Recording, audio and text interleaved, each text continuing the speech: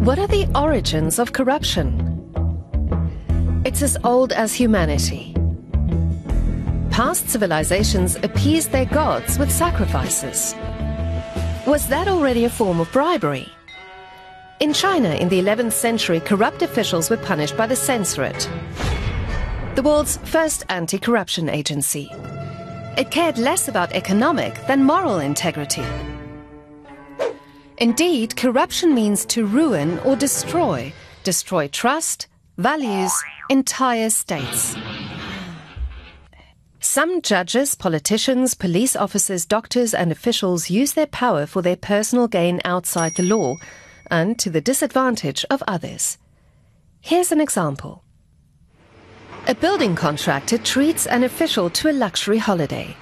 In return, the official gives the contractor permission to build a house in a nature reserve. Once the official has been sweetened, he reveals the bids that competitors have submitted for a public gym, in return for a large bribe.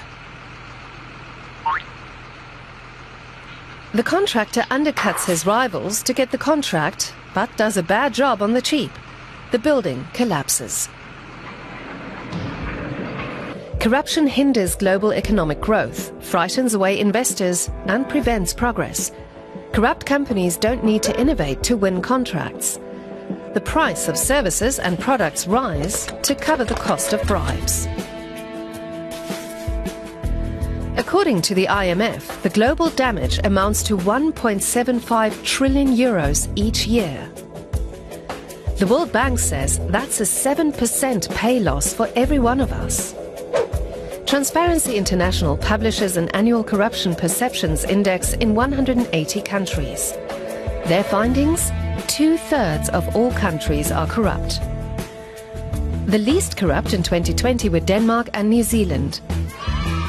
9th was Germany. Ranked last were Somalia and South Sudan. Corruption also arises as a result of poverty or war.